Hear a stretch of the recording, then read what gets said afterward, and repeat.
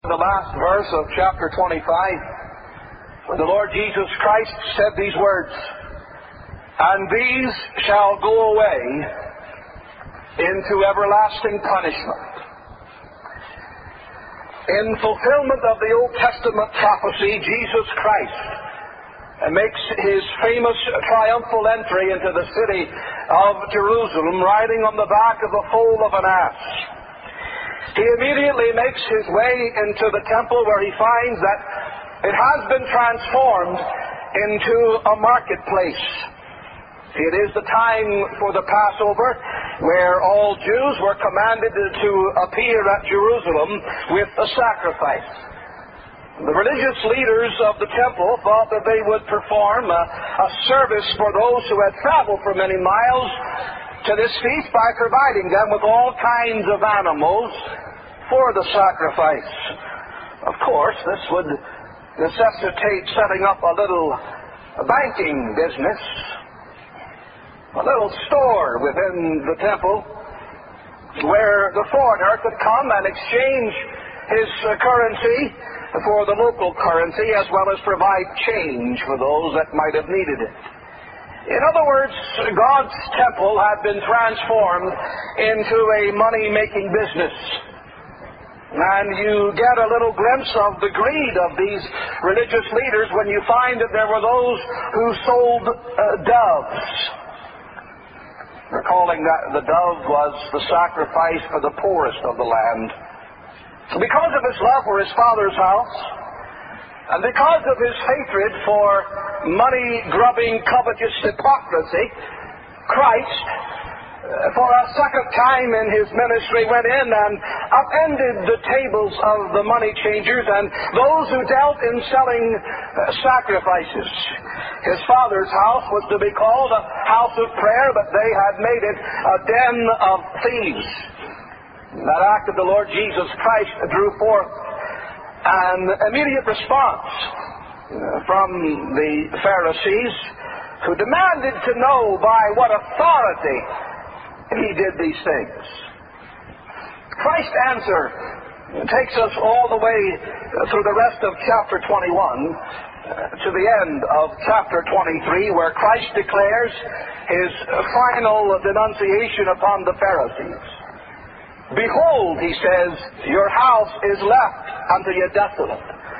Those words especially caught the ears of some of his disciples. Peter, James, John, and Andrew, I believe, saw in them a reference to the destruction of the temple. They knew the Lord Jesus Christ often spoke in cryptic language, and they got into the habit of, well, what's he meaning by that? What subtle meaning might there be behind his words?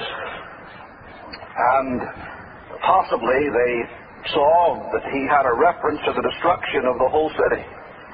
That thought was confirmed to them as Christ left the temple that day. As they were going out of the temple, the disciples remarked to the Lord Jesus Christ about the beauty of the temple and the greatness of the stones. Christ replies that not one of those stones would be left upon another, indicating that there was coming for that temple an utter destruction. Those words moved Peter, James, John, and Andrew to go to Christ privately and to ask him just when these things would be and what would be the signs of his coming and of the end of the world. And the answer to their questions is the Olivet Discourse, it's called, and is found in chapters of Matthew 24 and 25.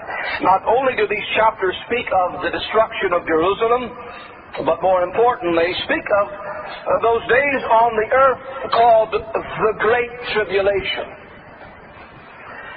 They speak of the deception that will take place in the last days, signs and wonders being done, so wonderful that if it were possible, it would deceive the very elect of God. Christ speaks of the state of the visible church in those days, just prior to his coming. And the Lord speaks of that day, that end that the disciples were so curious about. He speaks of that day when he will separate the sheep from the goats, the true Christians from the counterfeit. For that is the emphasis of his words. not just the saved from the lost, but those that give the appearance. I have to confess I never really understood that part of the gospel until I went to Northern Ireland and saw sheep and goats. Our goats over here, the little nanny goats, look nothing like the goats over there. At a distance there is a similarity, and that's the whole point of it. The shepherd would be able to discern between the sheep and the goat. And here the Lord says the king one day, at that end of all time, is going to have a great separation. The sheep on his right hand and the goats will be upon his left. It is the end of those who are lost. It is the end of those who are going to be found on the left hand of the Lord Jesus Christ that must take our attention this evening. Christ said of those that are to be found lost on Judgment Day, and these shall go away into everlasting punishment. And from those words of Christ, I want to speak to you this evening on the subject of God's hell. God's hell. First and foremost, I want you to consider the reality of God's hell. Christ's words in our text have a ring of divine certainty about them. These shall go away into everlasting punishment. Hell is a real place. Men may laugh and they may make jokes about the existence of such a place as hell. Apostate religion may indeed attack this doctrine, but the doctrine of endless punishment, this doctrine that the lost will be suffering forever, is so solemn that man's natural instinct is either to ignore it, to not think about it whatsoever, or to deny it. But God's Word will stand the test of time and eternity and prove that all of these people are nothing more than liars and deceivers. Hell is real. As a matter of fact, the strongest support for the doctrine of hell is coming from the teaching of Jesus Christ Himself. Though this doctrine is plainly taught in Paul's epistles and other parts of Scripture, nowhere do we find such detailed descriptions and emphasis in this doctrine as from the lips of Jesus Christ. It is true that Jesus Christ, during His earthly ministry, said more in His public ministry. He said more about hell than He did about heaven. That is true. He has more to say about endless punishment than He does endless perfection. The most common word for hell in the New Testament is Gehenna. It's used 12 times. 11 of those occurrences come from the lips of Jesus Christ. The other occurrence is found in the book of James. The mere review of Christ's words when He was upon the earth, without reading any note or comment on them, will convince any unbiased mind that the Lord Jesus Christ was absolutely certain, convinced that there was this place called hell of everlasting punishment. Mark chapter 9, verses 43 to 44, the Lord said, "And if thy hand offend thee, cut it off. It is better for thee to enter into life maimed than having two hands, to go into hell, into the fire that shall never be quenched, where their worm dieth not, and the fire is not quenched." In the parable of the rich man and Lazarus, well, whether or not you take it as a parable, it makes no difference. If it is a parable, it's got backing up to things that are real. It came to pass that the beggar died and was carried by the angels into Abraham's bosom. The rich man also died and was buried. And in hell he lift up his eyes, being in torments, and seeth Abraham afar off, and Lazarus in his bosom. Matthew 13:41 and 42, "The Son of Man shall send forth His angels, and they shall gather out of His kingdom all things that offend, and them which do iniquity, and shall cast them into a furnace of fire. There shall be wailing and gnashing of teeth." Now those are but a few verses of many found in the Gospels, those books that give the message of the good news of salvation through Jesus Christ, yet they speak of the awful reality of hell.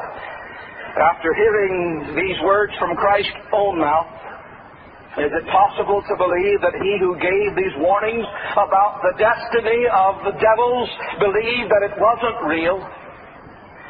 or believe that there was going to come a time when there would be no wicked men or devils to punish, and therefore no need for eternal torment? Could you ever come away with that belief? Not for a moment.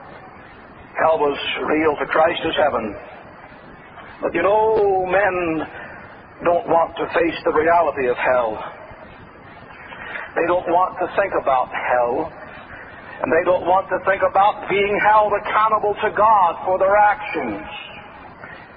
Not only because they love sin, and they don't want to part with it, but because once they accept that they're held accountable to God for their actions, then they must accept the reality of God's punishment for sin.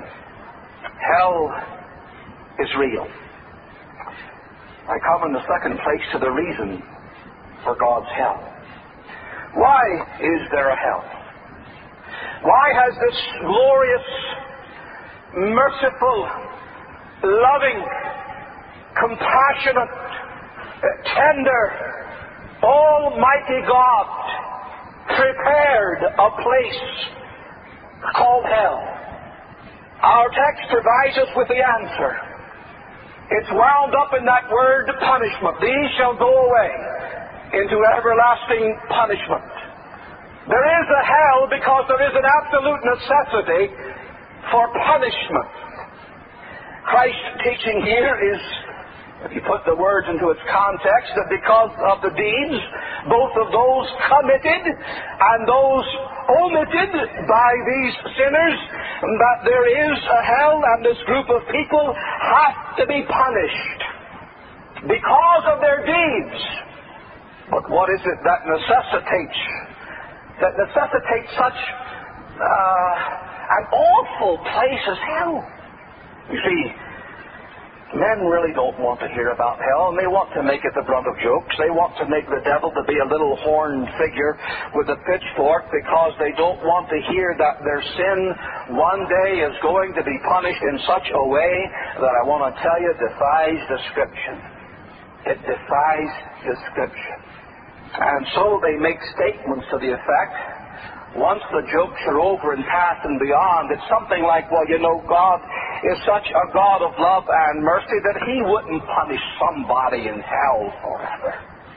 But it is right there in such thinking that we see man's vast ignorance of God. We see the darkness that has settled upon his mind and his heart. We see there is a blindness to just who this God and what He is. You see, the reason for the existence of hell is grounded in the very nature of God. Who He is and what He is. Why does a man have like views of sin? Why does he think that his sin, it's not going to have such dire consequences as a punishment in this lake of fire? Why does he imagine that God's love and mercy will somehow look past his faults and God will wink and say, come on in, I'm so loving I can't send you to hell? I was raised in country music, and there was one of these tear-jerking stories told, I think Loretta Lynn was the woman that sang it, or Tammy Wynette, one of those two. How she had a dream one night that she stood before God on Judgment Day, and she tells about that day and the books being opened up. And she says at the end, I saw a tear come to his eye as he turned my soul away. I didn't know him yesterday, and he knew me not today. I thought, how touching. I saw a tear come to his eye. I want to tell you, there'll be no tears in the eyes of God when He damns your soul to hell. Do you think that simply reveals you have not seen the God of this Bible? Your eyes have not been opened up to the nature of this God, who and what He is. Man, sinful man, is ignorant. A man that doesn't understand what Habakkuk said when he wrote of God, Thou art of purer eyes than to behold evil, and canst not look upon iniquity.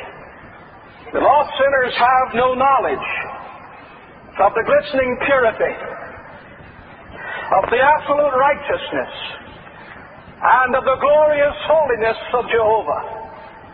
I never cease to remember in my own heart and mind that when Isaiah saw the Lord in chapter 6, of all of the attributes that he would have heard the angels sing about, what he heard was them flying round about the throne. Holy, holy, holy is the Lord God of hosts.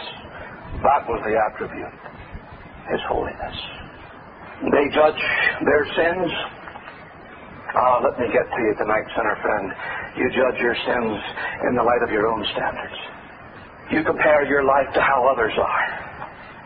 And perhaps you just think that you can go on and ignore and neglect and put aside and put off this God. And I'm telling you, you don't know the Lord.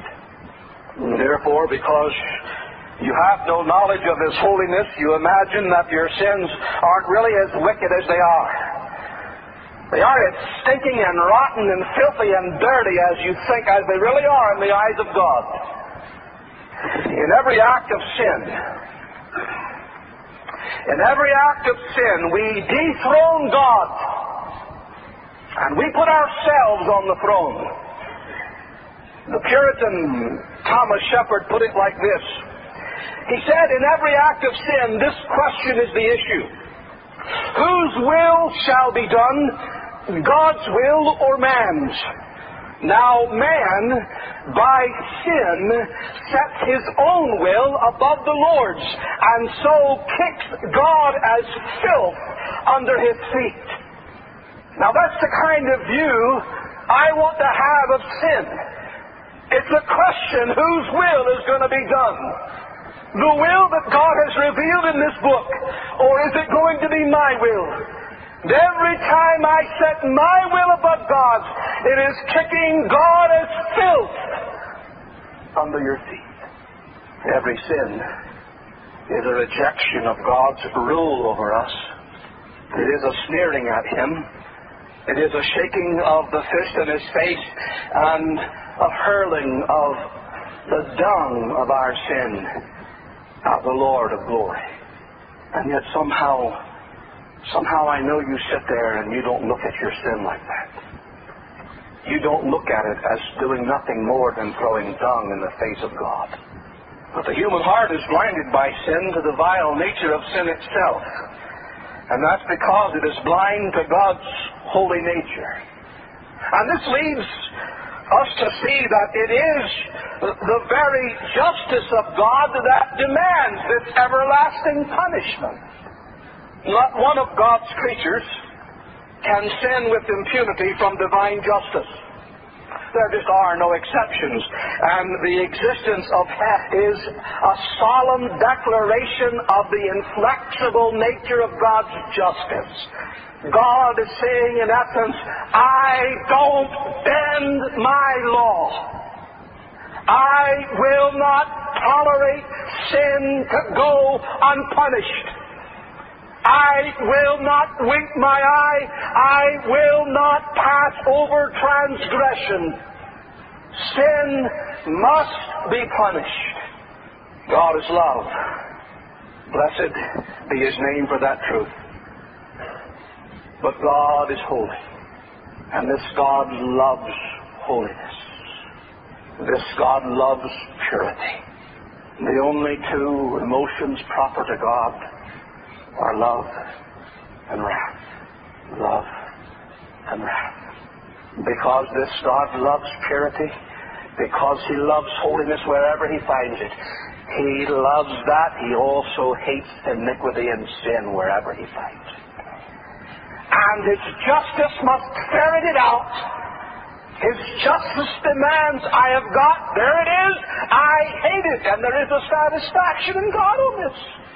It's not like our wrath and our blowing up. There is a satisfaction brought to the heart of God, if I can put it that way, when His holiness and His justice ends in wrath upon sin. That's only right, isn't it? That's why there will be no tears in the eyes of the Lord Jesus Christ when the souls will plead with Him, oh Lord, you know, you stood there. You just come with me. You just come with me.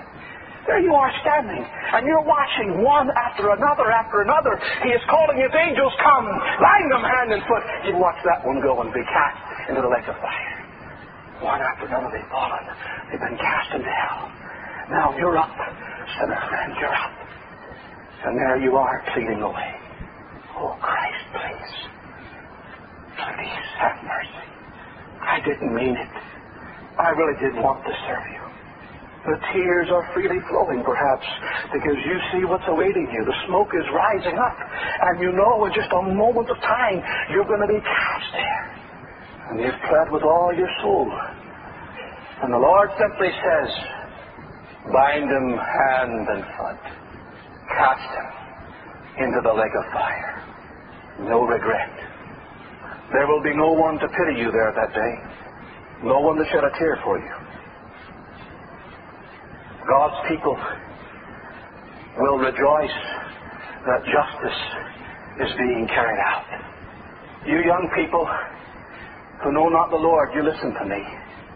There will be no tears from your mom and dad on that day. Plenty of tears in this life. They have pled with you, they have prayed for you to come to Jesus Christ, to turn from your life of sin, to put your trust in Him. And you have laughed and spurned all their pleas. But on that day,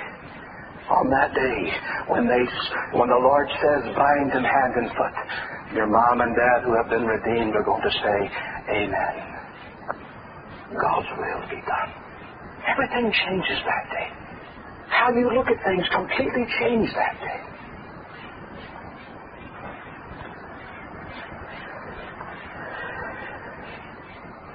Love demands an absolute hatred for evil and a will and a purpose to punish it. The wages of sin is death. Not just physical death, as we've already seen. Vengeance is mine, saith the Lord. I will repay. And my friends, if you want to see justice in its full light, let's back up to Calvary.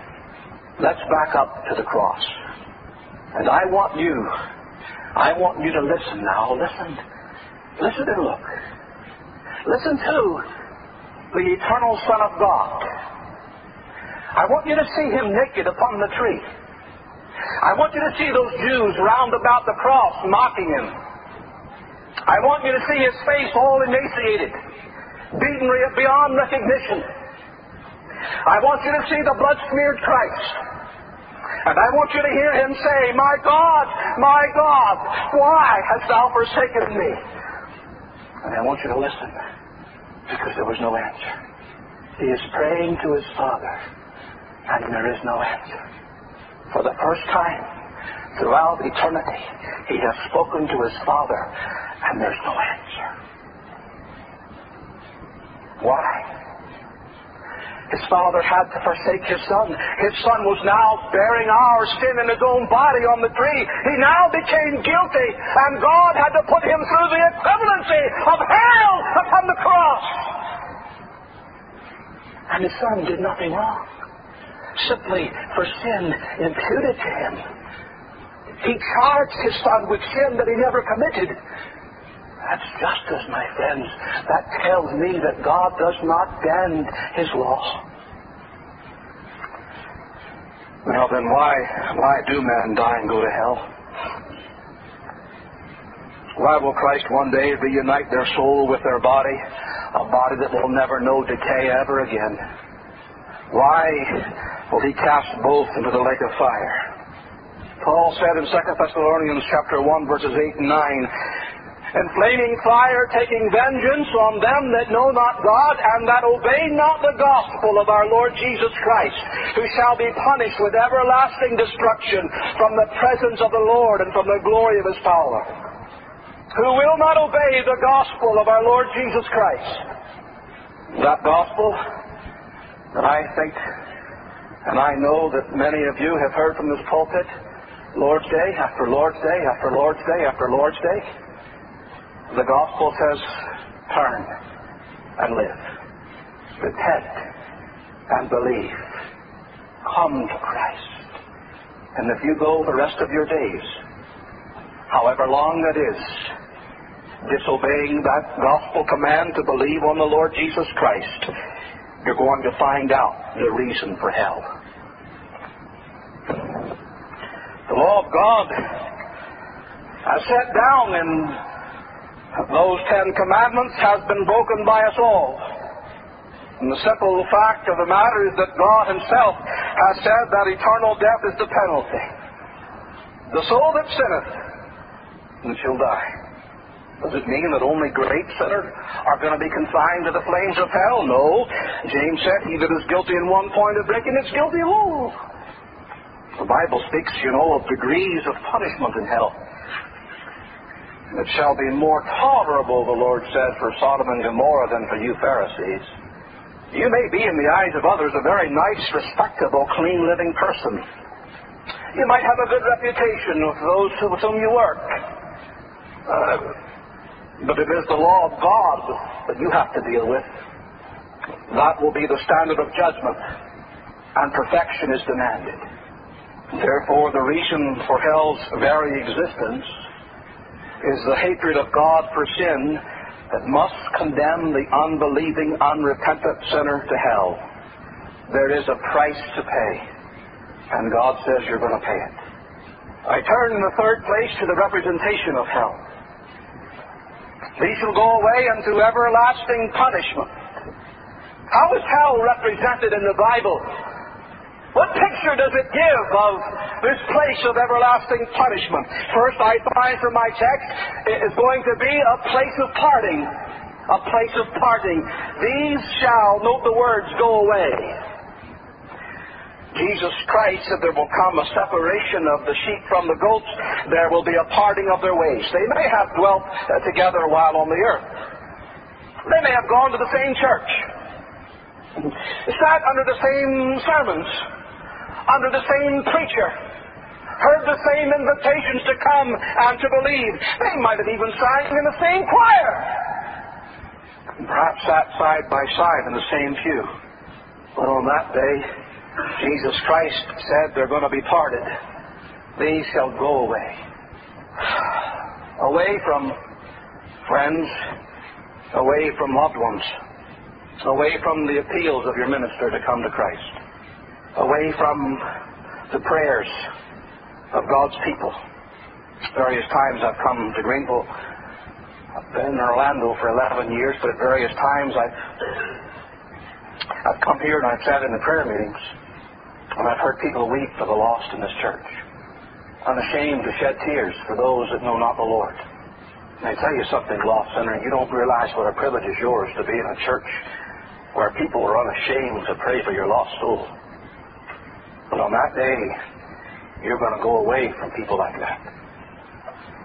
Away from the Bible, away from peace, away from purity, away from hope, away from God, away from Christ. Not only is it a place of parting, but it is a place of indescribable pain.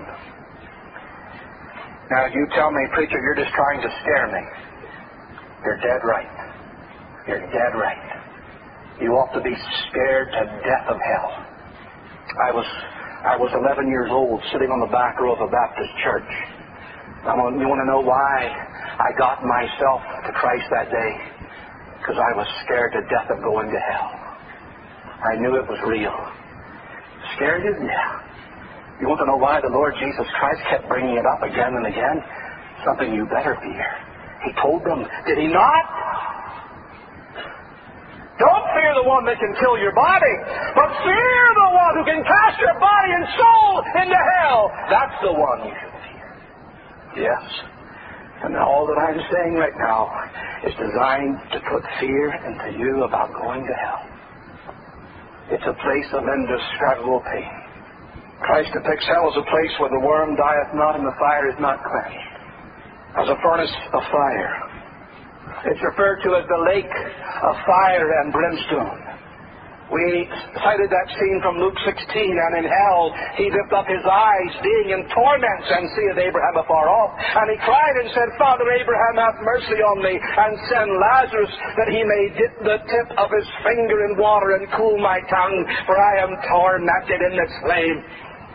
Just give me a little drop on the end of his finger. My throat is parched. I'm in torment.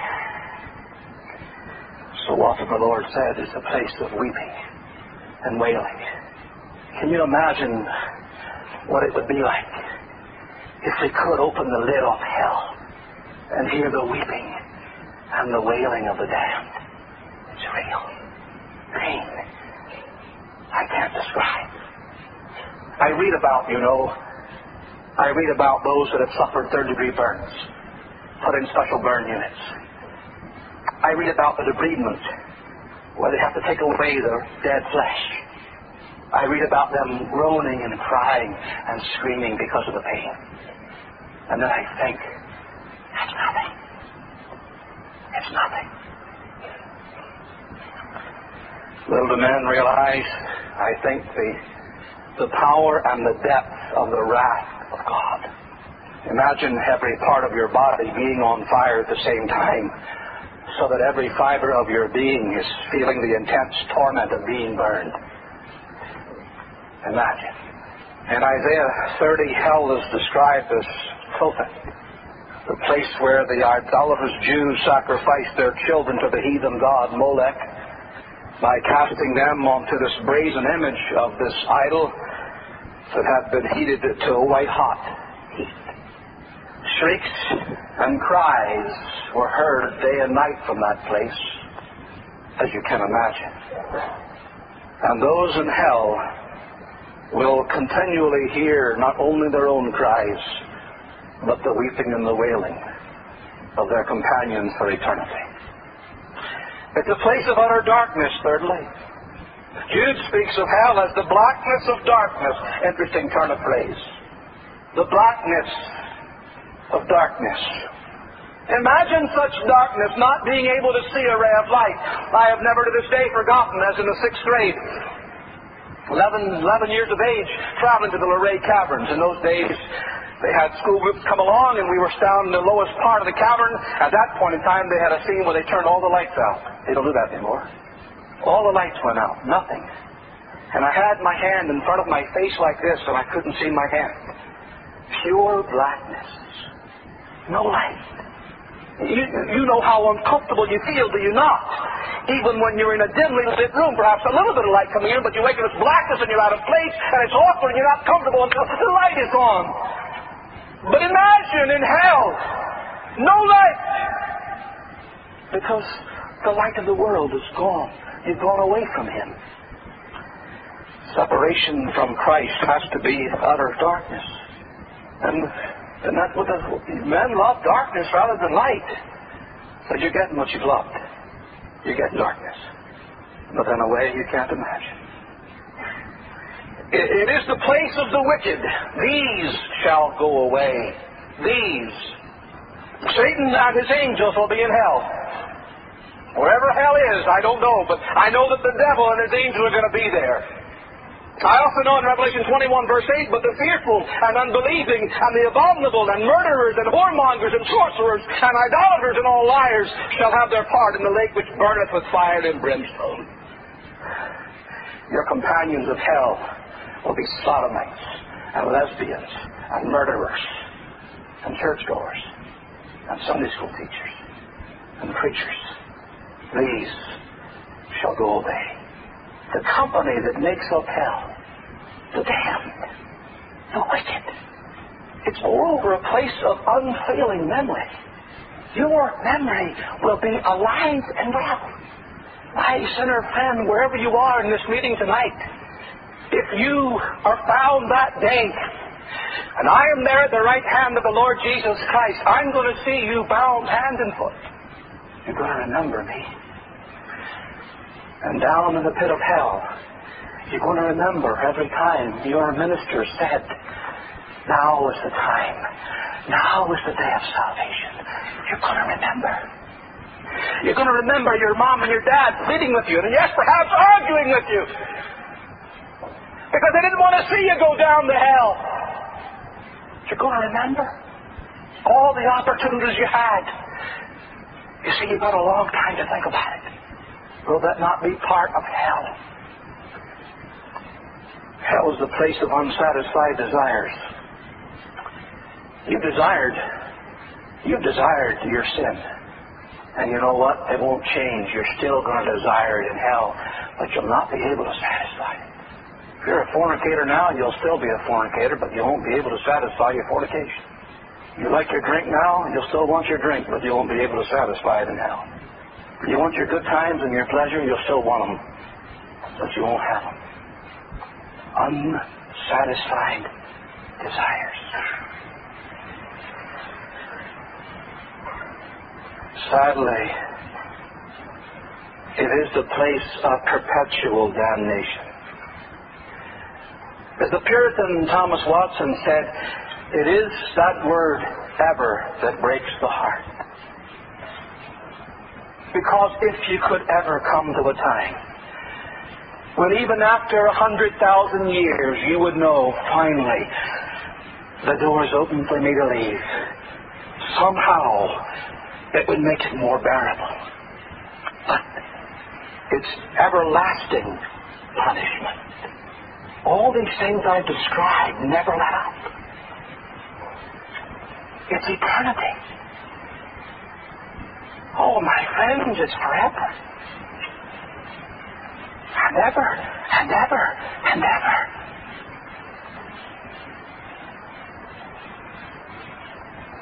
What did the Puritan, how did he describe it? A bird flying from some distant planet, billions and billions of miles away, coming to this earth and taking a grain of sand, flying back and replacing this one grain at a time. And he said eternity has just begun when he's been done removing the earth, a grain of sand at a time.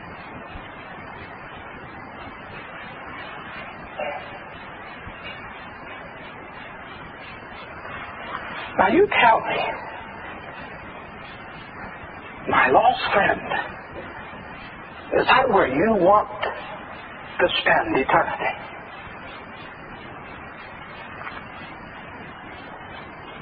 There is no getting out. There is no door out of hell. What was the writing over hell in Abaddon, the Greek mythology? The words were, abandon hope, all ye who enter here. Abandon hope.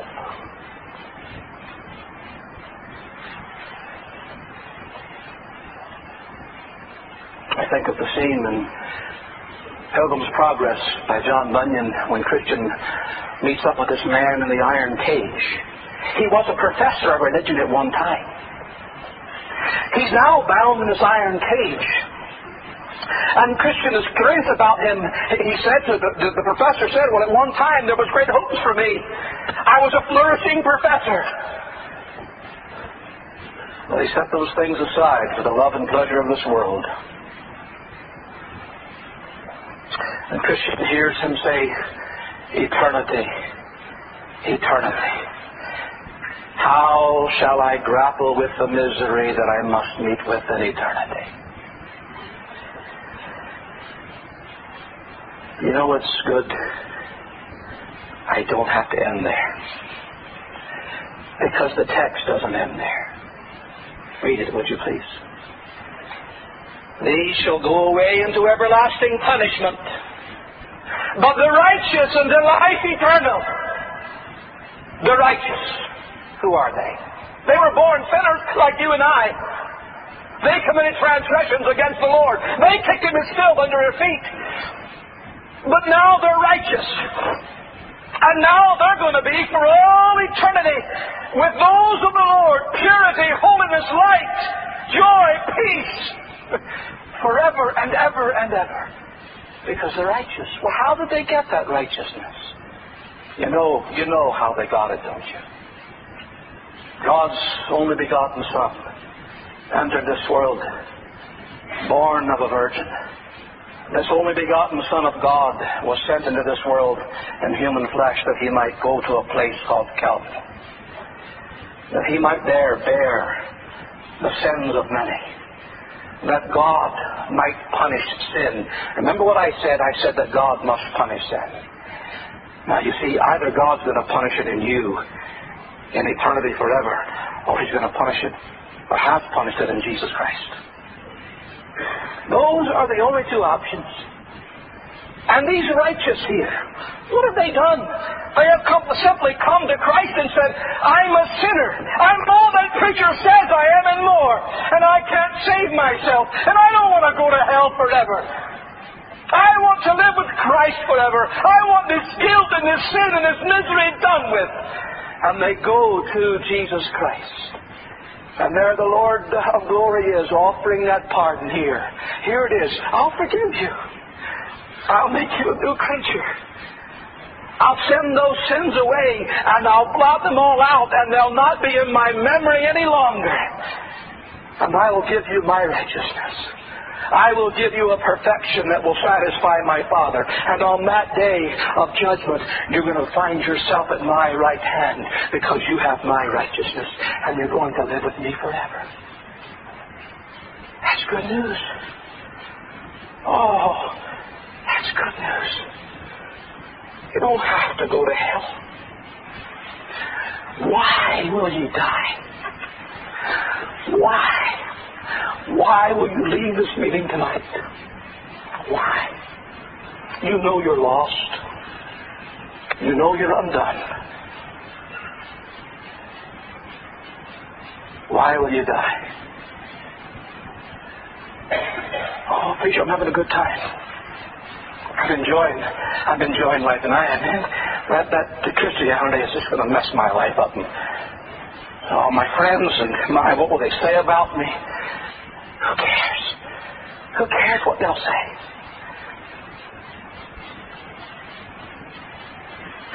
Hell is real.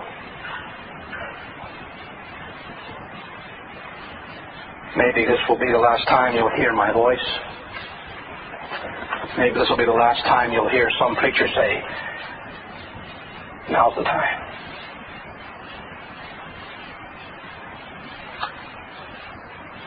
One more time I ask you, will you come? Will you come tonight?